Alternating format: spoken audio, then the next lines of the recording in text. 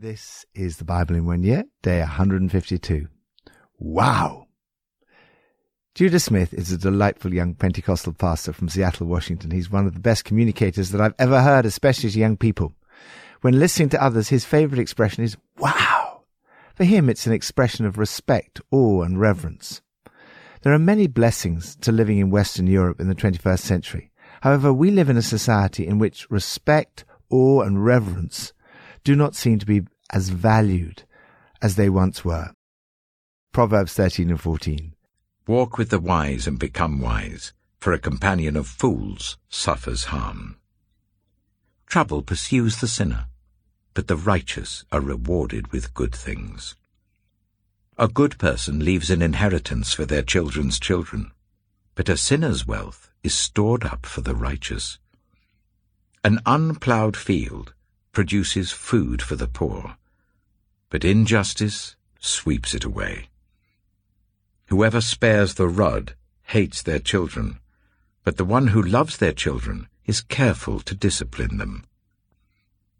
The righteous eat to their heart's content, but the stomach of the wicked goes hungry. Proverbs chapter 14. The wise woman builds her house, but with her own hands the foolish one tears hers down. Whoever fears the Lord walks uprightly, but those who despise him are devious in their ways.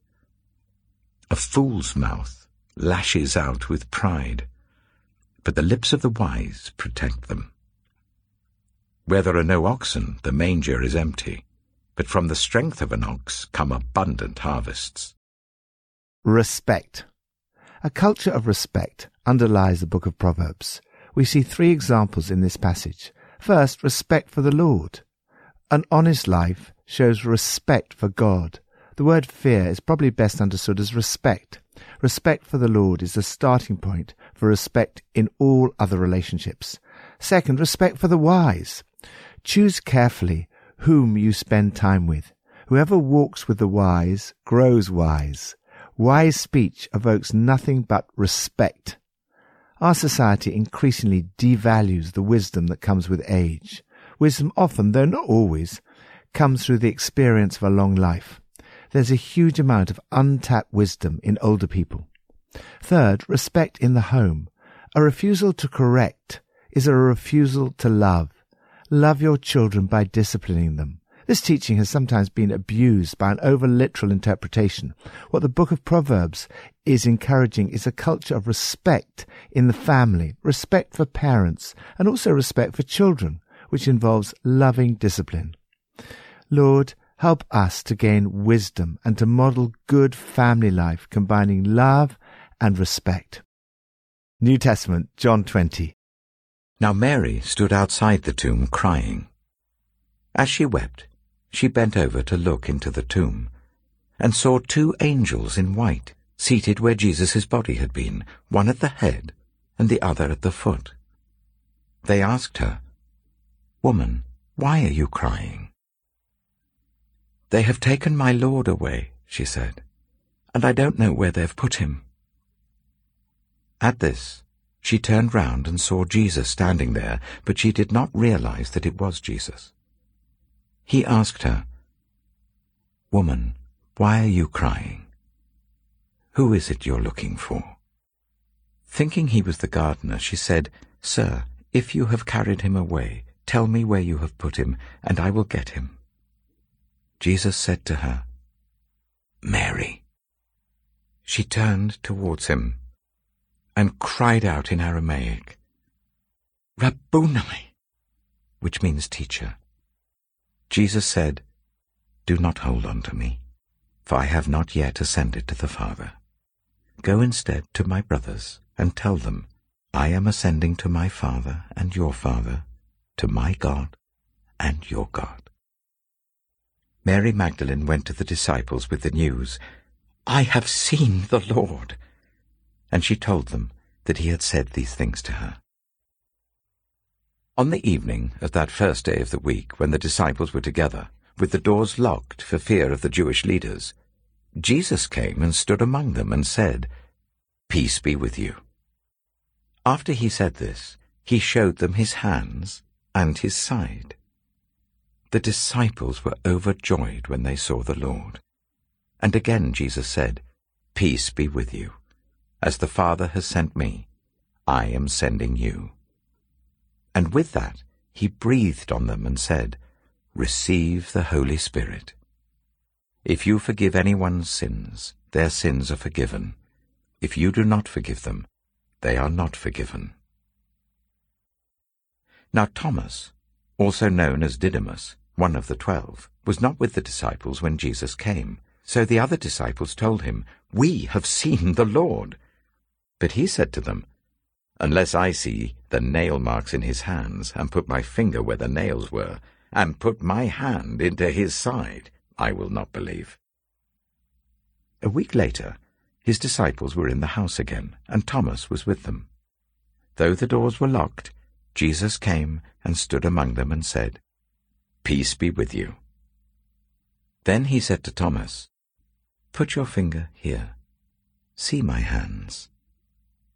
Reach out your hand and put it into my side. Stop doubting and believe." Thomas said to him, "My Lord and my God." Then Jesus told him, "Because you have seen me, you have believed. Blessed are those who have not seen and yet have believed."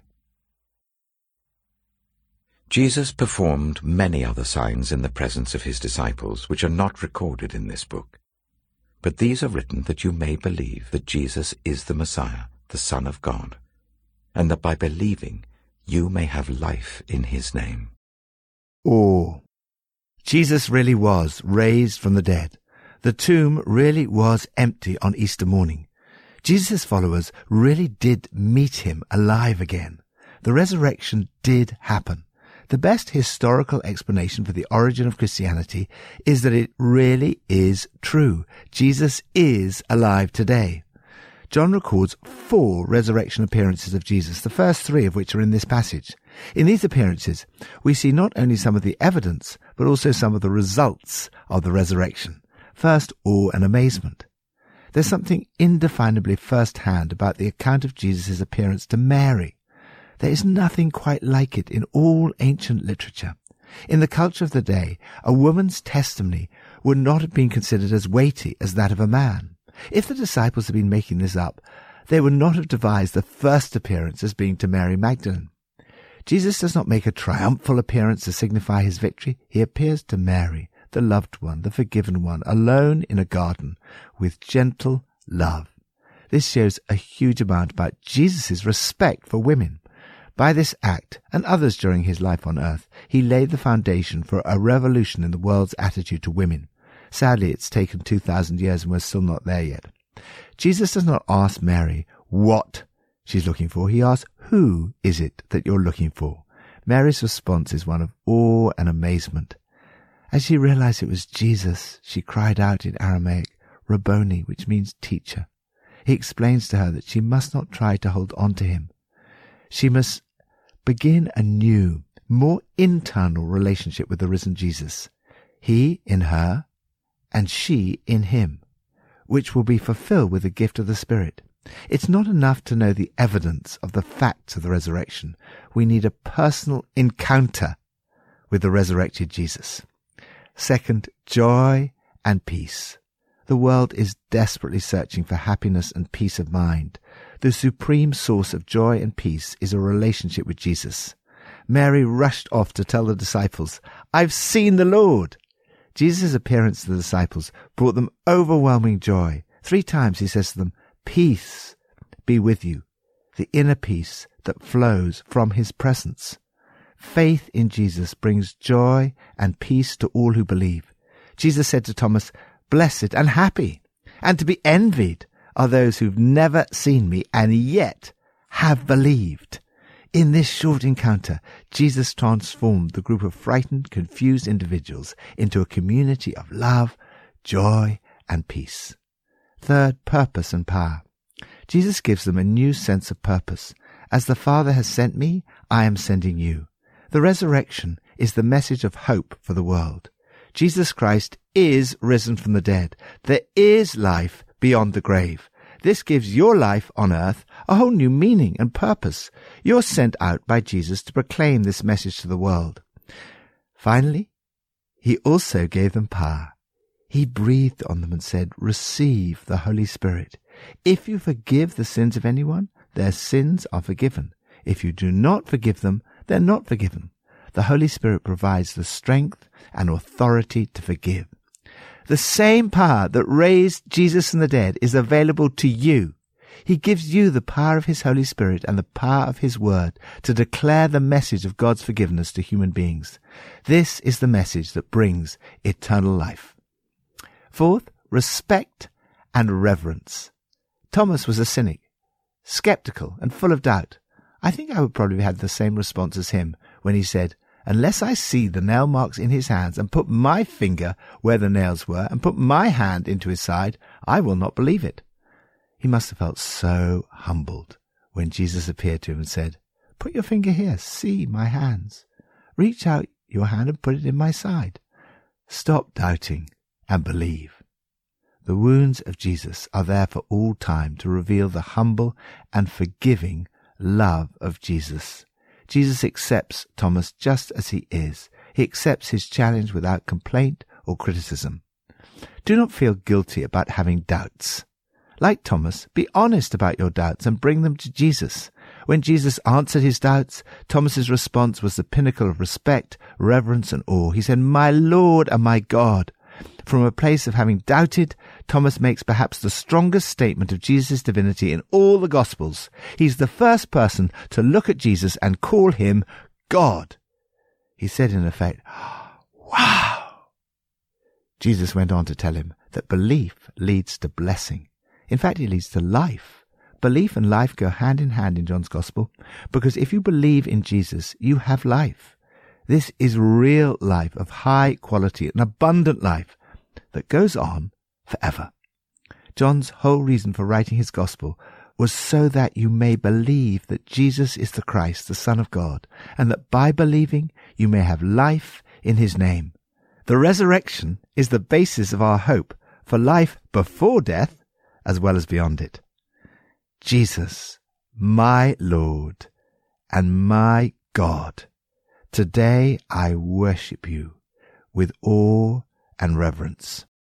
Old Testament, 2 Samuel 1 and 2. After the death of Saul, David returned from striking down the Amalekites and stayed in Ziklag 2 days. On the 3rd day, a man arrived from Saul's camp with his clothes torn and dust on his head. When he came to David, he fell to the ground to pay him honor. "Where have you come from?" David asked him. He answered, "I have escaped from the Israelite camp." "What happened?" David asked. "Tell me." "The men fled from the battle," he replied. "Many of them fell and died. And Saul and his son Jonathan are dead." Then David said to the young man who brought him the report, "How do you know that Saul and his son Jonathan are dead?" "I happened to be on Mount Gilboa," the young man said, "and there was Saul leaning on his spear with the chariots and their drivers in hot pursuit. When he turned round and saw me, he called out to me, and I said, 'What can I do?' He asked me, 'Who are you?' 'An Amalekite,' I answered. Then he said to me, 'Stand here by me and kill me. I'm in the throes of death, but I'm still alive.' So I stood beside him and killed him, because I knew that after he had fallen he could not survive. And I took the crown that was on his head and the band on his arm, and have brought them here to my Lord." Then David and all the men with him took hold of their clothes and tore them. They mourned and wept and fasted till evening for Saul and his son Jonathan, and for the army of the Lord and for the nation of Israel, because they had fallen by the sword. David said to the young man who brought him the report, "Where are you from?" "I am the son of a foreigner, an Amalekite," he answered. David asked him, "Why weren't you afraid to lift your hand to destroy the Lord's anointed?" Then David called one of his men and said, "Go, strike him down." So he struck him down and he died. For David had said to him, "Your blood be on your own head. Your own mouth testified against you when you said, 'I killed the Lord's anointed.'"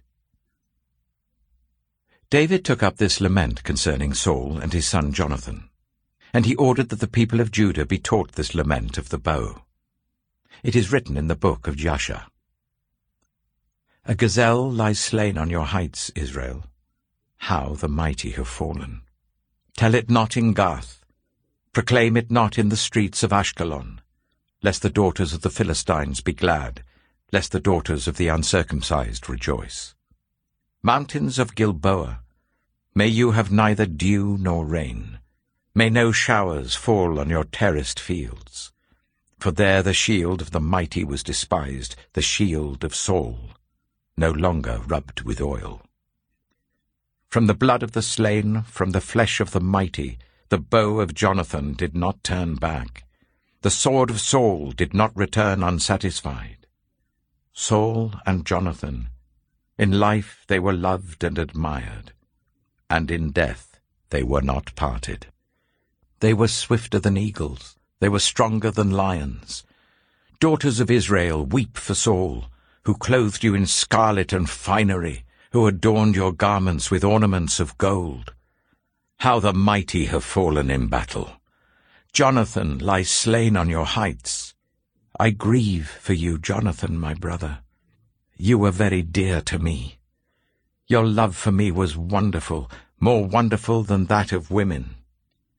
How the mighty have fallen! The weapons of war have perished." 2 Samuel chapter 2. In the course of time, David inquired of the Lord. "Shall I go up to one of the towns of Judah?" he asked. The Lord said, "Go up." David asked, "Where shall I go?" "To Hebron," the Lord answered. So David went up there with his 2 wives, Ahinoam of Jezreel and Abigail, the widow of Nabal of Carmel. David also took the men who were with him, each with his family, and they settled in Hebron and its towns. Then the men of Judah came to Hebron, and there they anointed David king over the tribe of Judah. When David was told that it was the men from Jabesh-Gilead who had buried Saul, he sent messengers to them to say to them, "The Lord bless you for showing this kindness to Saul your master by burying him.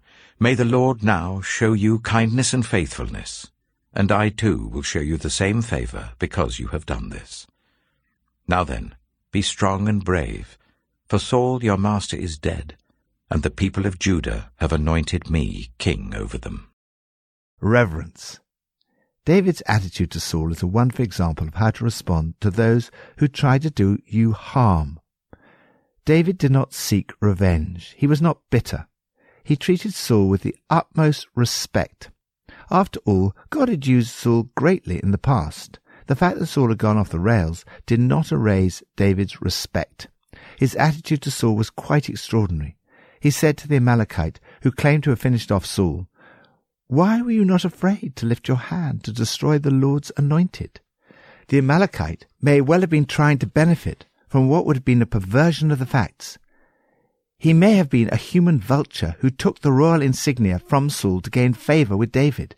In any event, it did him no good because of David's reverence for Saul. David grieved over the death of his great friend Jonathan and over Saul. Grief is a natural, necessary, and healthy response to the death of those we love.